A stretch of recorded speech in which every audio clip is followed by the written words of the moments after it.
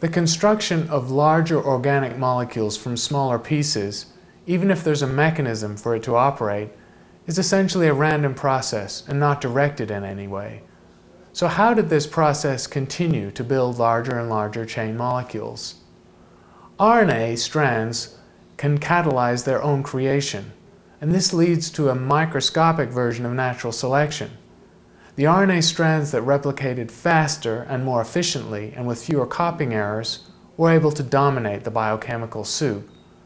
So RNA adapts to its environment and grows because those successful strands at copying and building will survive and dominate in the population.